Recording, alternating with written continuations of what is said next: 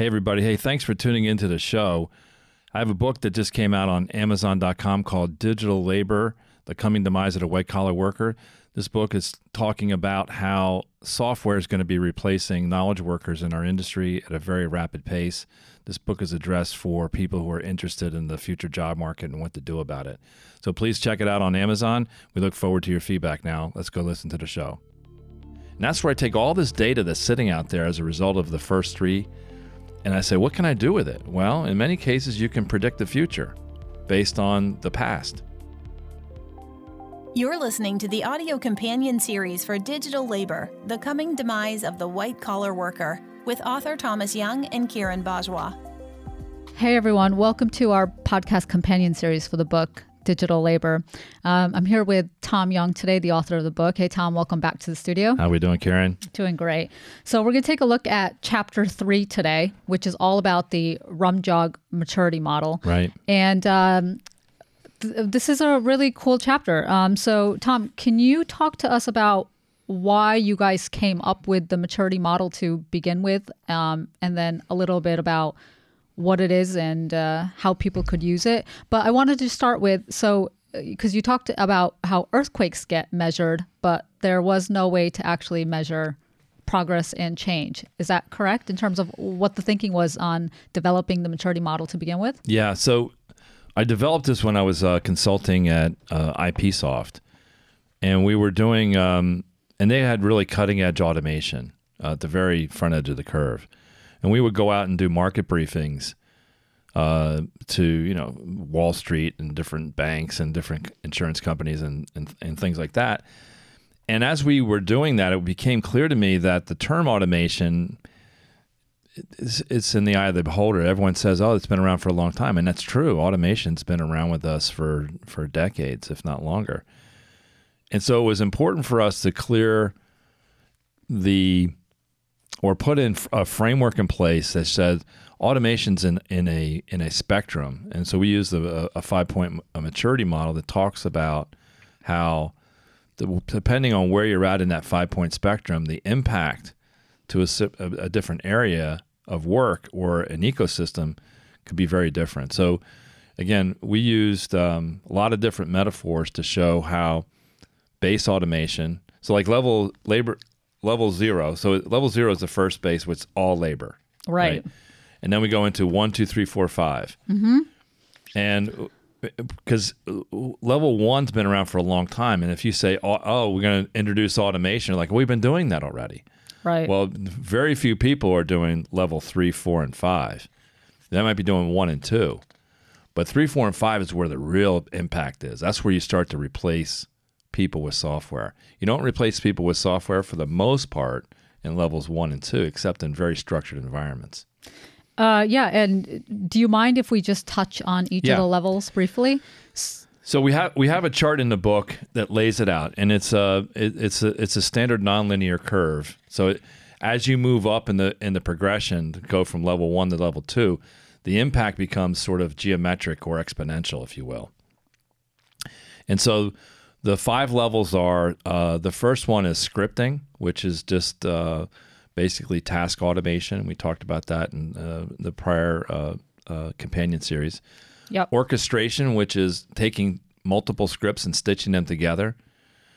And again, now we use a couple metaphors to help people think through this. And so in the chart, we add an A to the mix. Every time you move up from level 1 to level 2, we add an A. So the first one is base automation. We're automating a task. The second one, we talk about orchestration, taking 2 things, 3 things, 5 things together, stitching them together. Orchestration, we add adaptability. So and again, in music, a single instrument playing is automation. An orchestra is multiple instruments together playing a symphony. So that's level 2. Right. Level 3, we add awareness to the mix, and level 3 is probably where the not the cutting edge, but that's where the bulk of the cutting edge is today. There's people doing 4 and 5 today, but really where we're seeing the beginning of impact to jobs is in level 3. Mm-hmm. We add awareness, and that is the term autonomics. Autonomics is a term that IBM coined, and it has to do with more dynamic orchestration. But this is where the Google car is, for example. So in transportation, base automation would be cruise control. Yep. Orchestration would be take front bumper radar plus cruise control. I have adaptive cruise, hence the term adaptability. And then level 3 is I add awareness. I put all these sensors, like the Google car has LiDAR and all these cameras, and I think it takes about 1 million data points a second. It's a driverless vehicle. It takes all that awareness about where the car is in traffic, lanes, is there pedestrians, et cetera, and is able to drive the car without a person. So that's level 3. And again, that's where you start to see some tremendous things. Level 4, we add a precognitive realm. Okay. And we add the term analytics. That's the 4th A. And that's where I take all this data that's sitting out there as a result of the first 3, and I say, what can I do with it? Well, in many cases, you can predict the future based on the past. So I can make a predictive assessment as to what's going to happen. So think of, like, for example, it's football season. I was just watching some football games yesterday. A quarterback sitting in the pocket ready to throw a pass. He is predicting who is going to be open because of the lead time of throwing the pass. He has to throw the pass, calculate where he's going to throw the pass based on the running of the receiver, the defense, et cetera. Well, it's the same way in a lot of different areas where we take a lot of data coming out of that. Now, they're using visual acuity and sound and sensory in the quarterback realm, but if I use in financial services, high-frequency trading, which is taking all this automated information from equity trading, and now I make a prediction of where the market's going to go, and I trade ahead of that. So high-frequency trading is a level 4 model. In transportation, that could be, I'm going to predict that the person crossing the street is going to be in my path, and I'm going to stop before it becomes an issue. It could also take in traffic information and predict a reroute and do things like that. And you see some of that today in some of the traffic apps that you have today. They add a precognitive realm.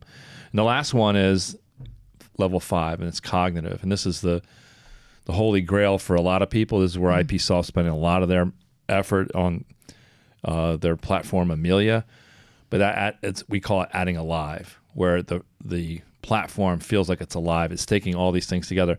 Now, 4 is not better than 5. 4 is not better than 3. They're foundational. They build on one another, and they're very different technologies. So it's important for people to understand when we talk about automation, where you sit. And I would say most firms sit in either 1, 2, a few in 3, and then others have point solutions for 4 and 5 that are very narrow. And what we talk about is the maturity model is understanding when your progression of automation and technology hits across all these levels, you're going to see a tremendous impact to jobs. Okay, very cool. And then I wanted to just get you to explain to readers very briefly. You've got a term in here about the polar shift. Yeah. And you were saying before the inflection point. Yeah. So is 3 seems like the cool place to be, and if you can level 3, and if you can if a company can start to feel that polar shift or inflection point happening for them, that has to be a really exciting space. Yeah. So again, I don't want to go down to too much of a technical issue, but 3 is the pivot point for labor. So levels 1 and 2 of automation makes labor more productive for the most part. Right. Think of the car. Cruise control and adaptive cruise, level 1 and level 2, make the driver more efficient, but you haven't gotten rid of the driver. Yeah. The level 3, the Google car, when I add awareness and all the sensors and I can replace the car, replace the driver and I have a driverless vehicle, that's the big impact. So the polar shift that we talk about has to do with how the ecosystem treats people in the system relative to technology.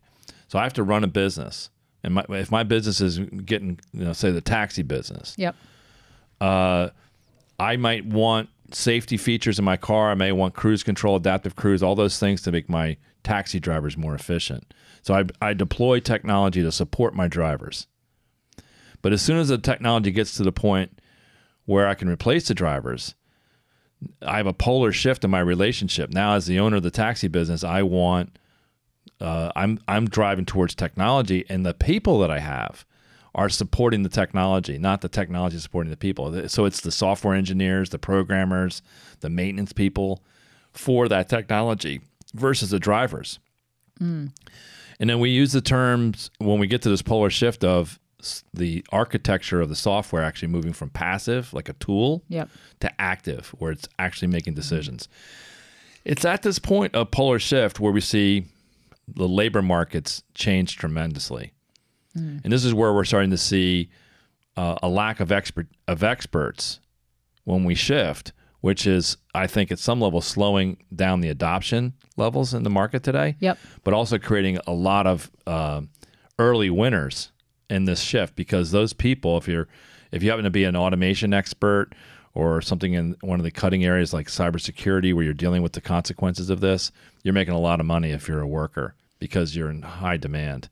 But if you happen to be a taxi driver, I just use that example, you're probably struggling to make ends meet. There's even articles that some of the Uber guys are making less than minimum wage. Yeah, I've been seeing reports around that as well. What's going to happen when they just get replaced with the driverless vehicle? Uber will buy all the cars. And I think you talk about truck drivers a lot too, facing this. Yeah, in this chapter we talk about this. One of the, I think is, maybe it was a prior chapter, we talked about the number one in terms of this number of people is in the transportation sector is truck driver or driver. Yeah. And a lot of them are going to get replaced. This is where Elon Musk talks a lot about the impacts, where we need to start thinking a little bit about regulation, about what's going to happen. And we do have a lot of regulation in the transportation sector around driving, but it's going to happen. Those people are going to be replaced with software driving the vehicles themselves, which has a tremendous amount of impact. Awesome. Well, looking forward to continuing the conversation. Thanks very much for stopping by. Yep. And for those that haven't gotten the book already, pick it up on Amazon, Digital Labor, The Coming Demise of the White Collar Worker, or visit digitallaborbook.com. Thank you. Thanks. Thanks for listening. Be sure to listen to our next episode on Chapter 4, The Workforce Impact.